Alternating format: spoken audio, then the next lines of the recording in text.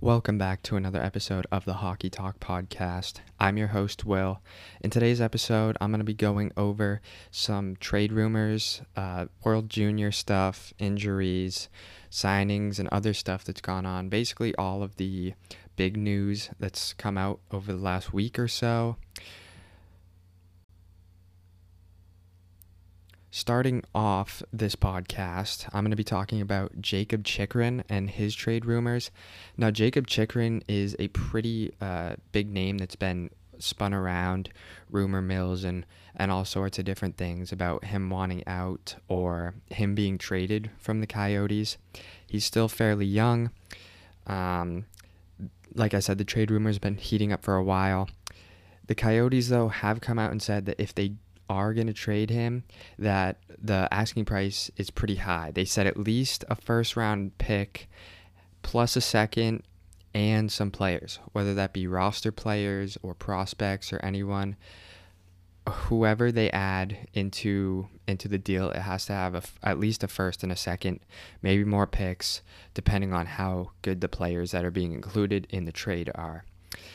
Some of the teams that I see could be interested and have been noted as possibly interested in Jakob Chychrun are Los Angeles Kings, Detroit Red Wings, Maple Leafs, and I threw in the Tampa Bay Lightning.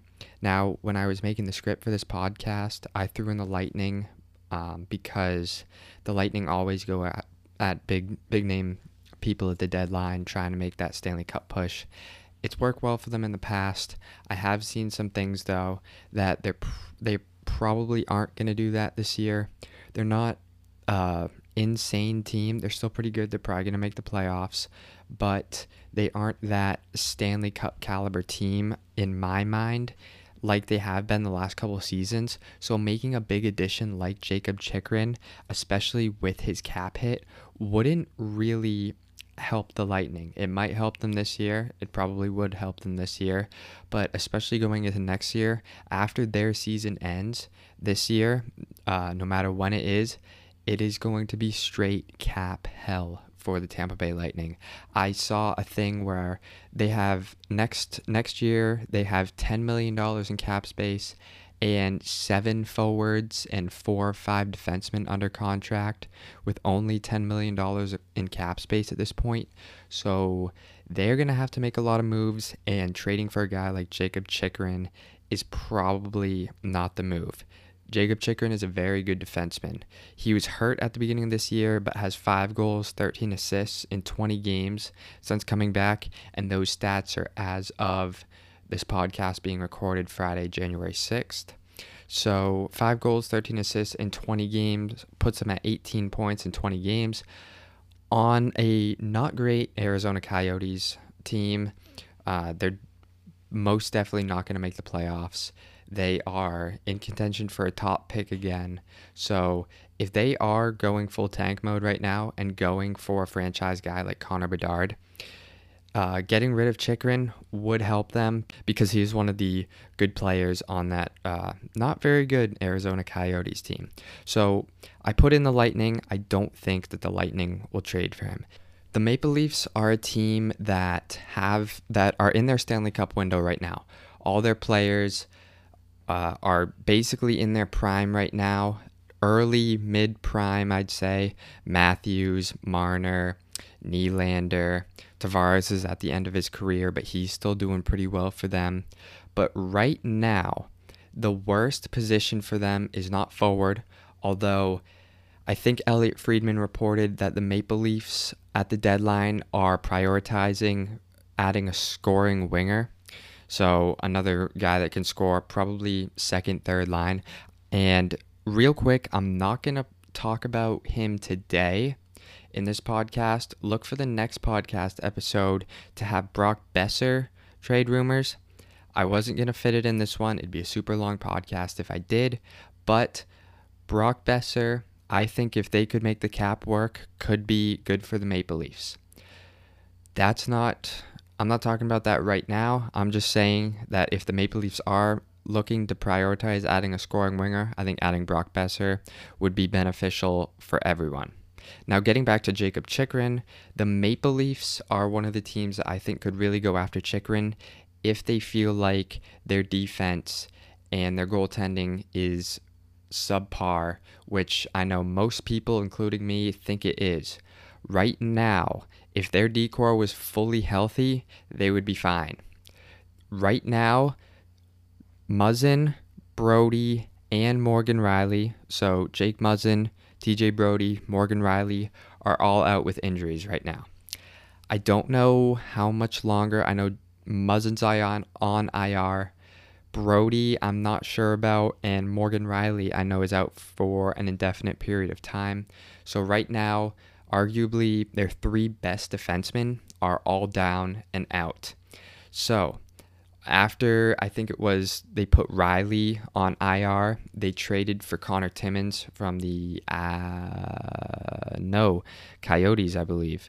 They traded for Connor Timmins from the Arizona Coyotes, but Connor Timmins isn't really a guy that can replace a Morgan Riley or a Jake Muzzin. He can come in and play TJ Brody's spot, but he's not going to be a number one guy for you. So Rasmus Sandin, Connor Timmins are guys that are playing big roles for them right now, which isn't necessarily a bad thing. They're both young players who are getting plenty of experience, but they're not really ready for playing a number one defenseman role.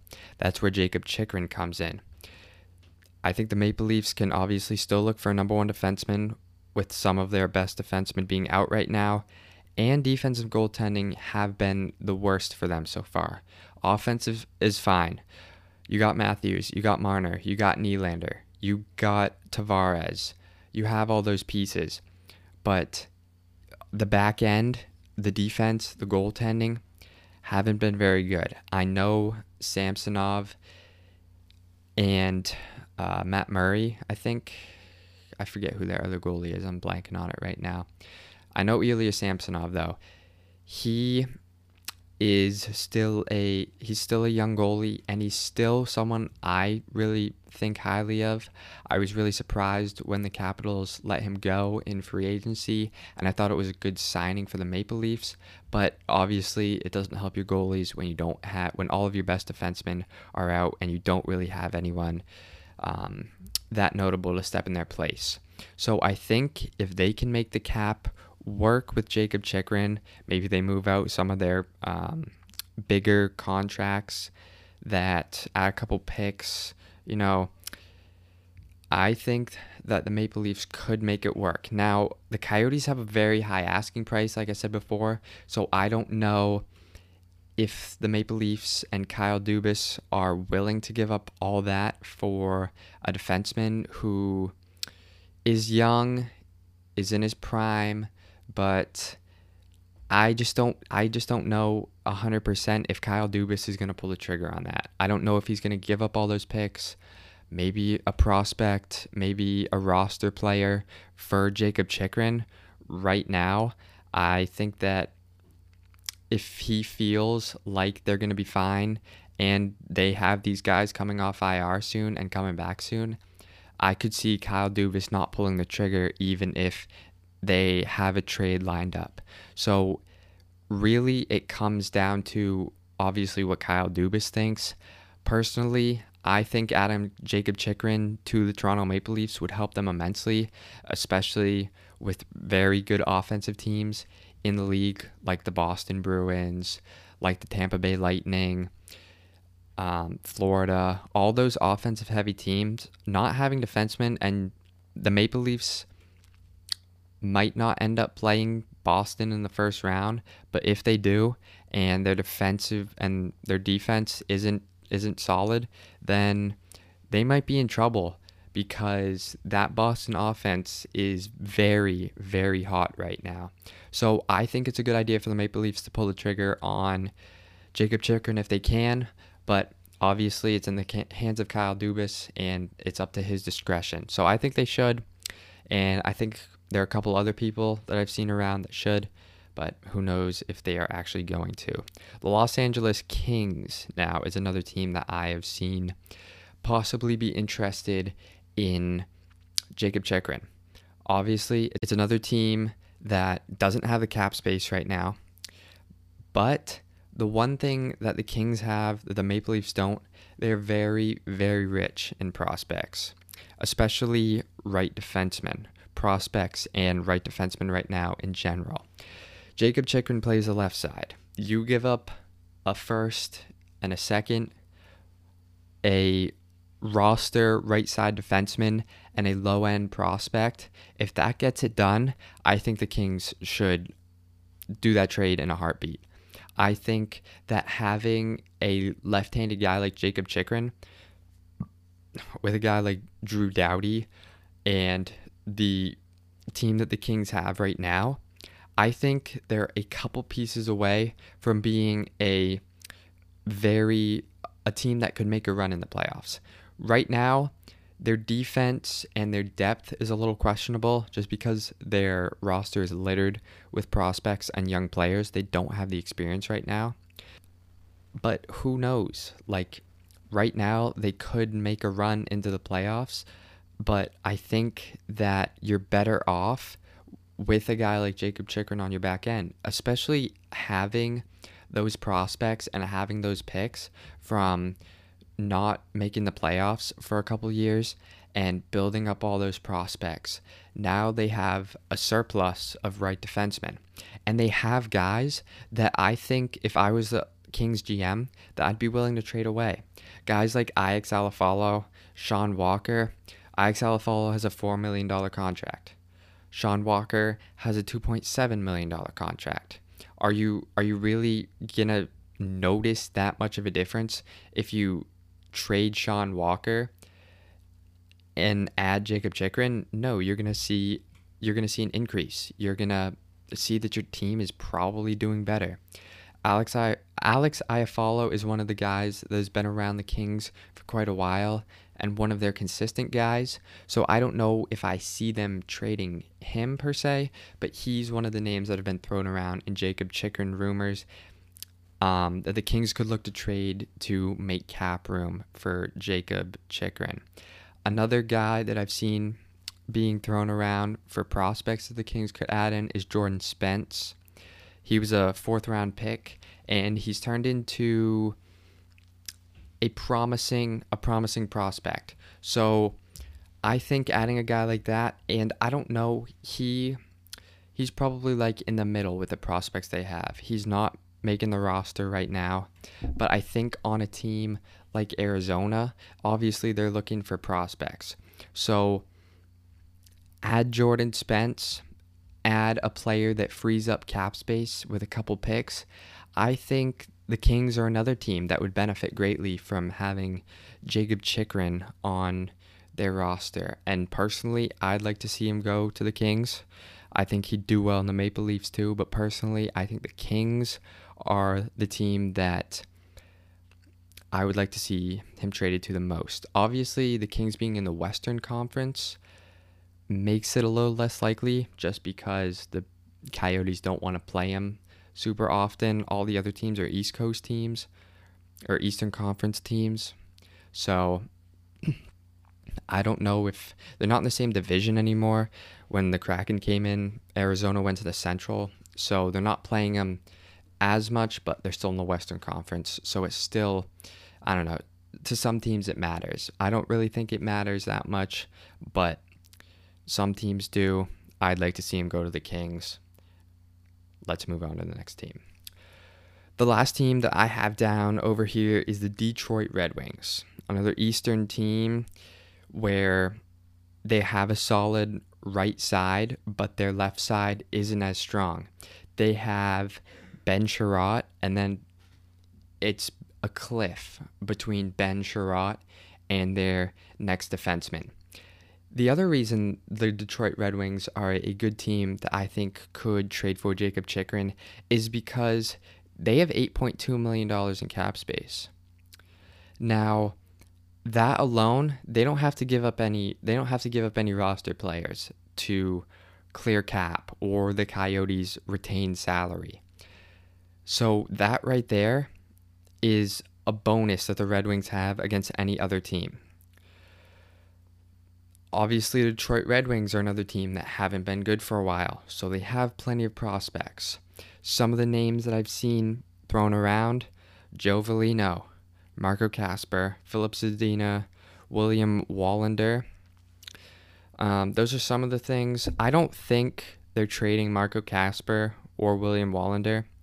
Zadina, Veleno, maybe. It depends on how bad they think they need defense and not offense. Another guy that if the Coyotes are willing to take, which I don't think the Coyotes would want to take, is Jakob Vrana.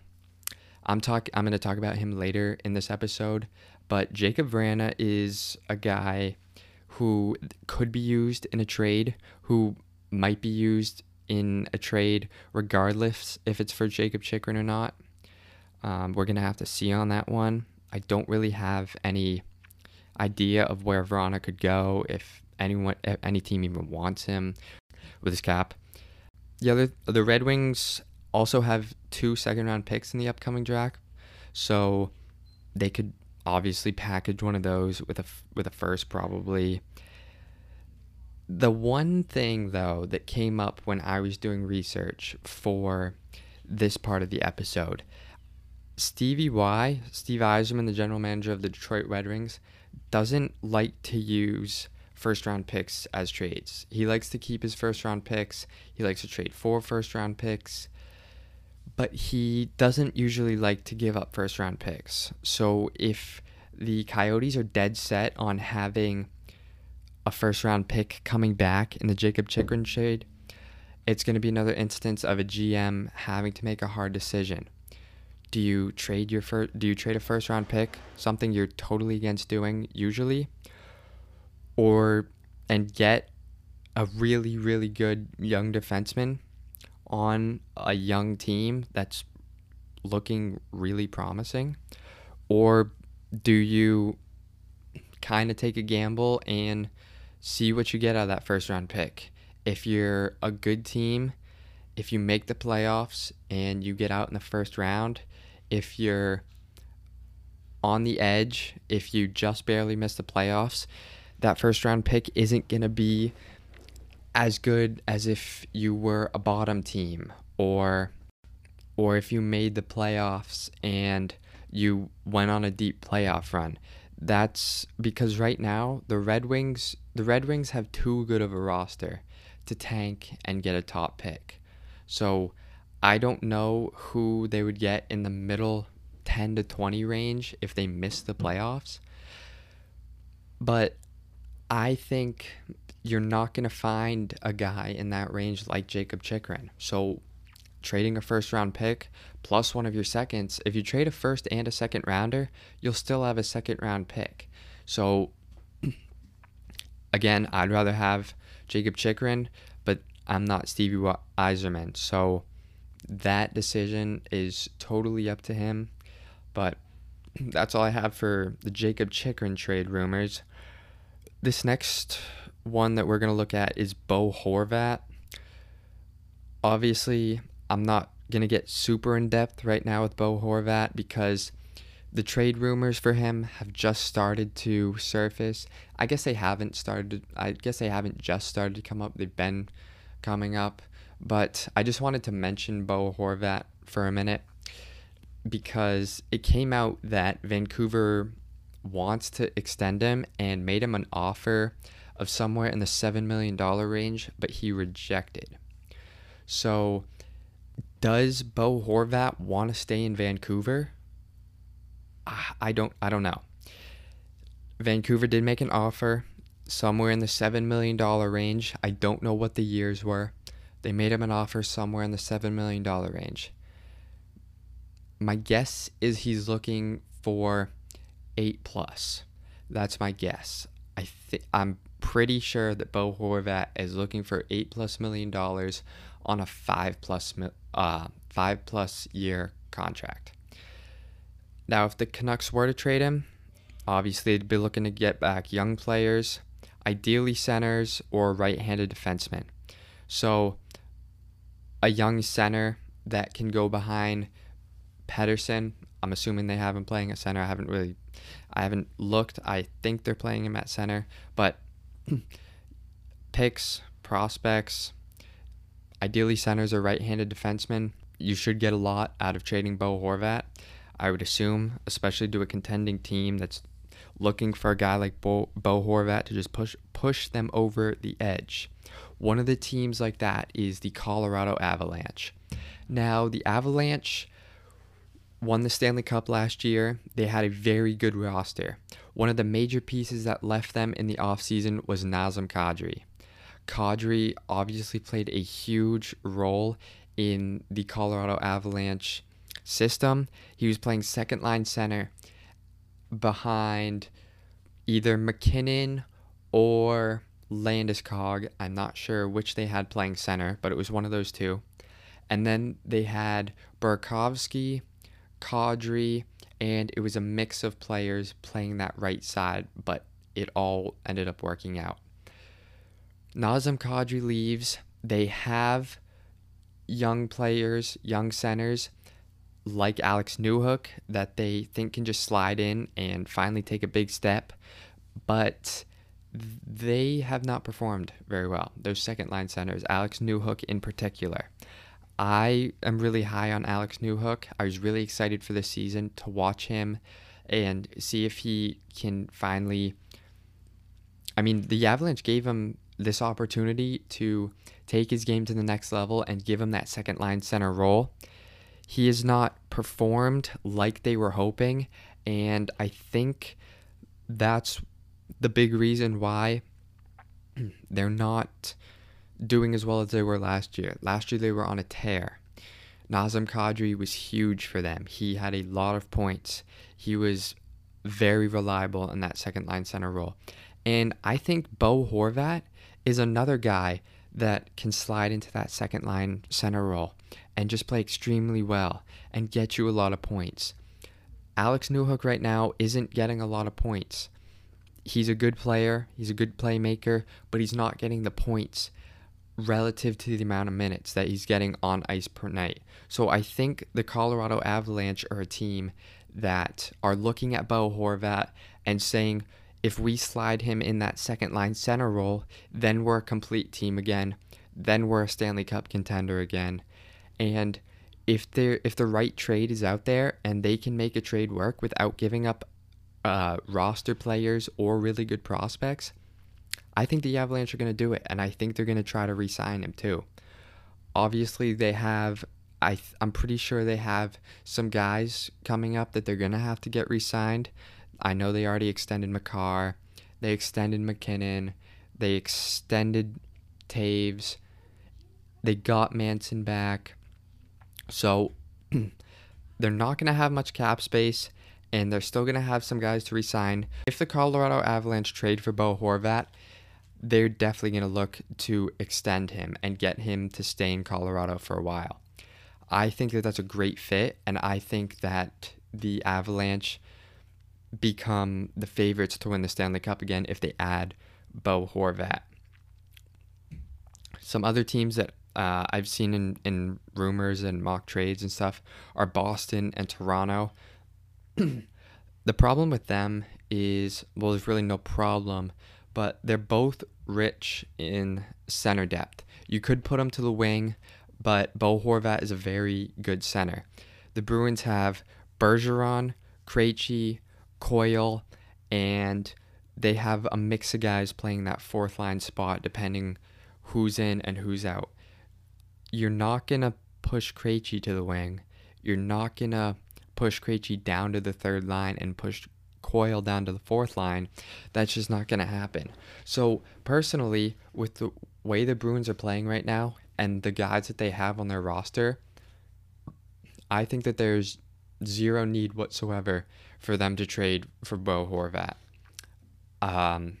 They don't really have a spot for him in the roster. That's basically it. It's the same way with Toronto. They have Matthews, they have Tavares, and Bo Horvat's too good to play third line center. Plus they have, I forget who they have playing third line center. I know it's been rotating, but they're not, Tavares isn't playing third line center, and neither is Bo Horvat. So if you're trading for a guy like that, a guy like Bo Horvat who's good and who's commanding a lot of money because he deserves it for the way he's been playing, you're not putting him on the third line. And you're not putting John Tavares, who's making close to $10 million, I think. If it's not above $10 million, you're not pushing him to the third line. So unless they trade for a guy like Bo Horvat to be that scoring winger, if they move him to the wing, then maybe that's happening. But I think that the Maple Leafs should spend the deadline improving on places like defense, like in the Jakob Chychrun rumors. I just think that they have a better, that they need defensemen more than they need forwards, if that makes sense. So that's my take on Bo Horvat right now. I know there's not that much to it, but I just think that Colorado makes the most sense if they can make the cap space work.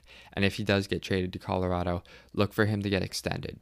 The last trade rumor that I am going to talk about right now, that I'm going to go super in depth on, is not really a trade rumor, but more of a, I don't know, news thing. Ryan Merkley, defenseman for the San Jose Sharks, recently, I think 2 days ago, requested a trade from the San Jose Sharks. Ryan Merkley was a 2018 first-round pick, got selected 21st overall, and he recently asked for a trade, and San Jose has made him available for trade per Elliot Friedman, I believe. Last year, he had 6 points in 39 NHL games, and this year he has 14 points in 30 AHL games.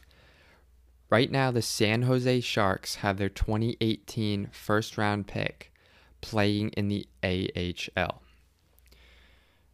So that's kind of crazy to me, especially with how good Ryan Merkley was talked about in that 2018 draft class. Since 2018, Ryan Merkley has not made the roster out of camp. That was one of the things that was noted in the article that I read. He hasn't yet made the Sharks roster out of camp. So last year when he played in 39 NHL games, he was called up from the San Jose Barracuda. Another interesting piece to this is they've had some injuries to their D-corps, the Sharks have. And they have Merkley sitting in the AHL, but they've decided to call up Nick Ciek, I believe is how you say his name, who's an undrafted free agent, and he's been called up twice over the course of this season. He's been called up twice over Ryan Merkley, and the article that I read stated that he had almost been leapfrogged in the depth chart in their roster. So right now there's an undrafted guy who the San Jose Sharks signed playing over their 2018 first-round pick, basically. So, obviously, things aren't going right for either sides. The Sharks want him to play better. Ryan Merkley wants more time in the NHL. And I think it's deserved. 39 NHL games last year, 6 points. Yeah, obviously that wasn't good. But I think 39 NHL games isn't enough for Ryan Merkley. I think that if you give him more time, I think he will blossom into a solid NHL defenseman. So a fresh start for Ryan Merkley would be beneficial for the Sharks and for Merkley. The Sharks would be able to get a decent return. I'm thinking maybe a second round pick, maybe a third and a fourth. I don't think that they're going to get, maybe they get a low-end prospect back, but I think a second-round pick for Ryan Merkley right now would be a win for the San Jose Sharks. How much they get back depends on what the rest of the NHL thinks of Ryan Merkley. If the rest of the NHL thinks like I think and say that since 2018, he hasn't had enough time to play in the NHL to really grow to his full potential, then I think some teams are going to jump on that. If they think that Ryan Merkley might be a bust, then they're not going to get as much back. But I think at most, they're going to get a second-round pick out of him just because of how little teams know about him and how he's going to perform in the NHL. So Ryan Merkley's a guy to keep an eye on. Since that's come out, not really much else. Things will probably start to heat up again towards the deadline, but other than that, that's kind of it for Ryan Merkley. Moving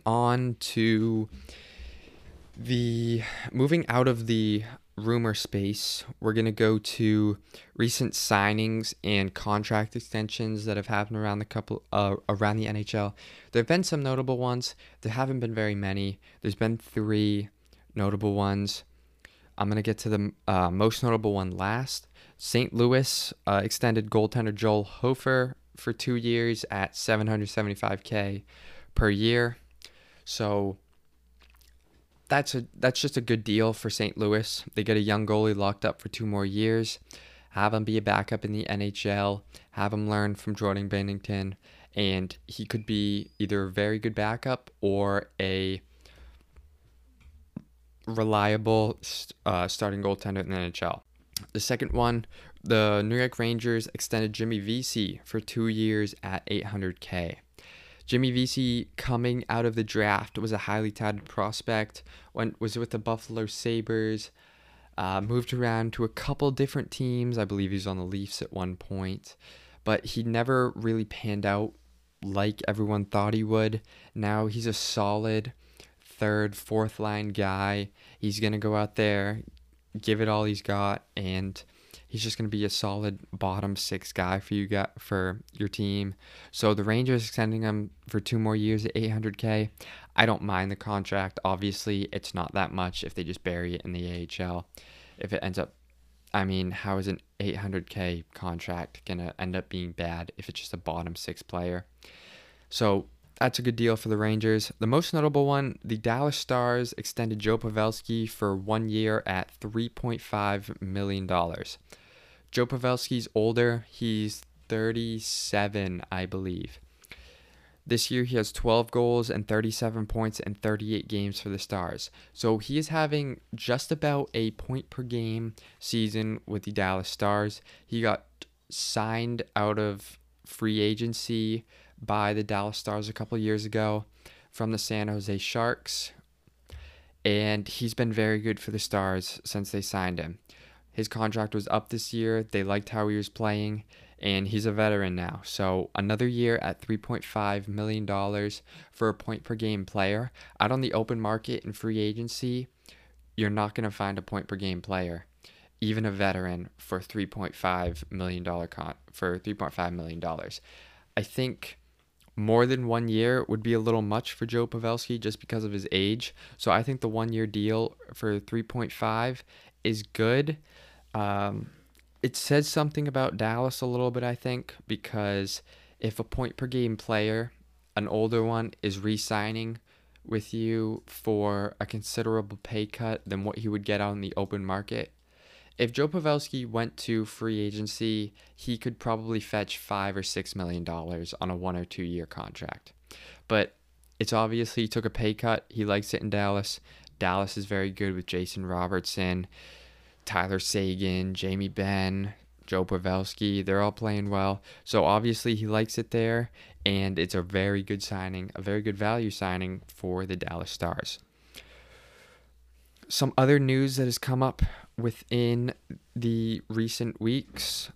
One of the big ones that I talked about a little bit earlier, Jakob Vrana was placed on waivers recently coming out of the NHL Players Association Players Assistance Program. So a player gets put in that program when they are dealing with something like an addiction or mental health stuff or things like that. It hasn't come out what he was put in the player assistance program for, but it was known that he was put in the program, and he recently came out. After coming out, the Red Wings put him on an AHL conditioning stint. He's played 3 games in the AHL, and he hasn't recorded a point yet. He was signed to a 2-year, $5.25 million contract last offseason, and he was put on waivers after going pointless in the AHL, like I said. And this is kind of a bizarre one. He came out, no one knew what it was for, and then all of a sudden the Red Wings put him on waivers. So obviously there's something going on where he might not be the same player that he was. Obviously, a $5 million player in the AHL.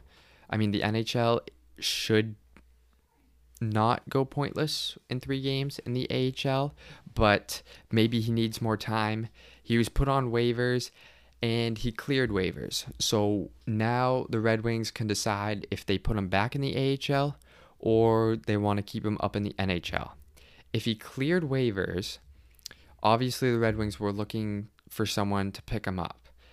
If no one picks him up, I highly, highly doubt that any NHL team is going to trade for him. Maybe if there was a trade out there, if there was not a blockbuster trade, but a player coming back to Detroit where some salary needed to be shed, maybe Vrana gets put in that trade, but they might just end up buying him out or burying the contract in the AHL. They're not strapped for cash right now. They have $8.2 million, so it's not like they need the money for anything. But it's just a weird situation. It sucks because Vrana's a very, very good player. He was before all this happened, so I hope the best for him, and I hope that he ends up playing and going back to how he was before all this happened. I am not really sure if I see them trying him in the NHL again, maybe trying to trade him or putting him back in the AHL.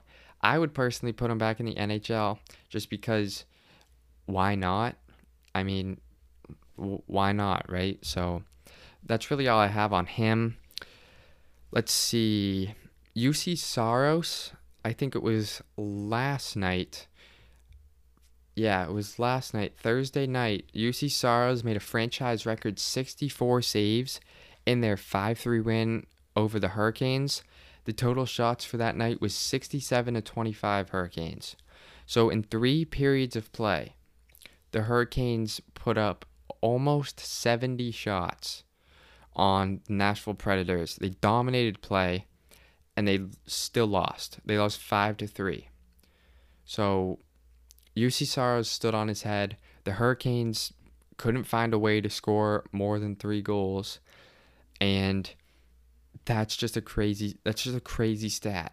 The last time I saw a shot total that high was when the Columbus Blue Jackets went into like 3 overtimes in the playoffs last year, and they had like almost 90 shots.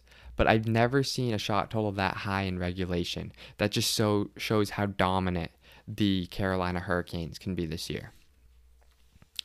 The last one that I have and can kind of be grouped in to talking about the World Juniors, I'm just going to start off by saying the World Juniors was successful, I think. There's one instance in the World Juniors that faltered and I think is going to be left questioned by a lot of people for a while. And obviously, I think everyone knows what I'm talking about, the controversial goal that was called back for the United States in the semis against Canada. But without going into that right now, I just want to talk about how good Connor Bedard is. He is close to 2 years younger than every single player he's playing against, and he's still dominating. He had 9 goals, 14 assists for 23 points in 7 games. He had 23 points in 7 games, which is 9 more than the next closest guy, which was Logan Cooley for the United States, had 7, 7, and 14. 7 goals, 7 assists, 14 points in 7 games, which is still outstanding. But having 23 points in 7 games is just absolutely ridiculous. This guy is going to be a problem coming into the NHL. And I think right now the Chicago Blackhawks have the best odds at landing him. So personally, I want to see him go to the Blackhawks. I think that he would fit in well in a big city, especially after Taves and Kane might be leaving, or might be some of the last season in Chicago. Old era leaves, new era comes in with Connor Bedard. I think that'd be a good story, and I think that Connor Bedard would do well in Chicago. He set all sorts of records for World Juniors players. He passed Jordan Eberle for the most World Junior goals. He passed Eric Lindros for most World Junior points with 32. The crazy thing about that, he did it in 8 less games. So Connor Bedard passed the point record for most points in World Juniors. I don't know how to explain it, but Eric Lindros had 31 points in the World Juniors that he played in, and Connor Bedard has 32 now, and he got 32 in 8 less games than Eric Lindros got 31. That's insane. Eric Lindros was a great player in the NHL. Connor Bedard is going to be absolutely crazy in the NHL. I'm very excited to see that, and I hope the Blackhawks get him. Now, the only falter that I think the World Juniors had this year was the controversial goal called back for the United States. The States were down 3-2 in the middle of the second period. I think if you don't know which goal I'm talking about, just look up United States World Juniors goal, controversial goal that got called back. It was originally called a goal. Canada challenges. They rule it goaltender interference, which I know and I've seen that the goaltender interference rules for the NHL is different than World Juniors. They have a different set of rules, but I don't think in either that is goaltender interference by any means. That goal changed the entire game. If the States score that and tie it up 3-3 in the middle of the second period, they have all the momentum. Plus, they were dominating. I think they lost 6-2, and they still outshot the Canadians. So that's just crazy. I think that I saw a video where after the goal got called off, you could see in the posture and the heads hanging on the States side that just absolutely killed them. It would have tied the game at 3. U.S. would have had all the momentum, and they just took away the goal, and the States weren't the same after that. I really don't think that is goaltender interference, and the reason why it's questionable, not just that it wasn't goaltender interference, was because a lot of people were saying that goal gets called back when the World Juniors is in Canada and they go on to win the gold. Some people were saying it's a little weird. Maybe some home cooking going on. I don't know. I don't think it's like that. I think it's just poor judgment on the ref side. But I don't really know. I don't think that was goaltender interference. I think the game should have been tied at 3. And personally, after that, the States might have won that game because they were outplaying Canada by a lot. Canada ends up going on to play the gold medal round against Czech, and they win 3-2 in overtime. So they win the gold in overtime. It was a good game. I don't know if anyone watched it, but it was a good game. Connor Bedard, even when he doesn't score, he still puts on highlight reel plays after highlight reel plays. The United States ended up winning the bronze 8-7 over Sweden in overtime. So both games went to overtime. The goaltenders didn't really do much in the bronze medal game, but it was an exciting game to watch. I always like high-scoring games. I think everyone does. So that was a fun game to watch, especially going into overtime. After that, the only stuff that I have left is the other news about the World Juniors, let's see. Shane Wright, I think earlier today, Friday, January 6th, was reassigned by the Kraken to the OHL after the World Juniors. Now, on Elliot Friedman's 32 Thoughts podcast, I know he basically predicted this. He said the Seattle when this was all going down, when Shane Wright was not getting any minutes, they sent him to the AHL for a conditioning stint. He plays really well.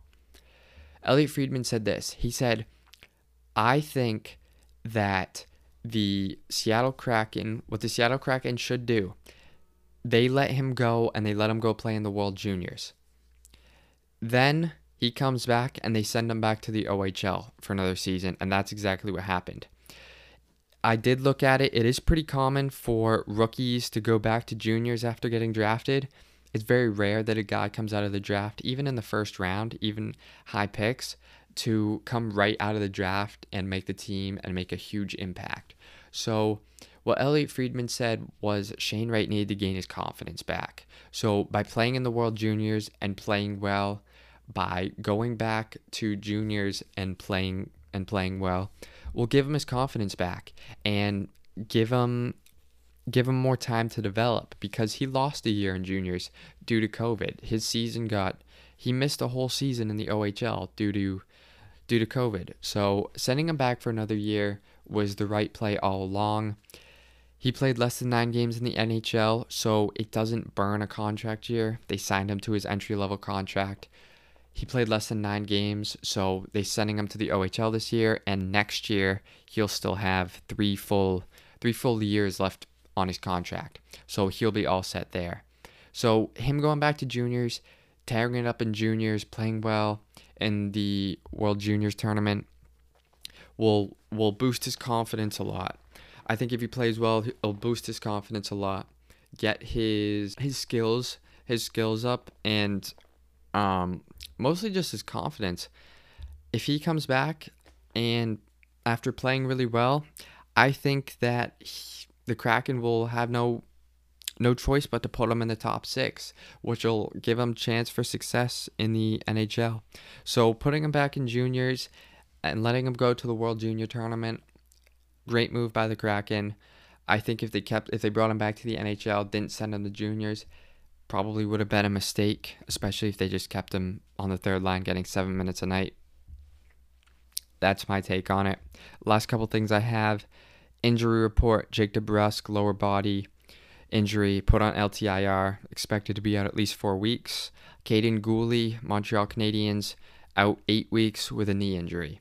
So Caden Gooley, Canadiens aren't the greatest team. I think having Caden Gooley take all the time he needs to come back and make sure it heals right is going to be the most important thing here. I don't think they're going to rush him back. He's very good for the Canadiens right now. He's a very good young defenseman that they have.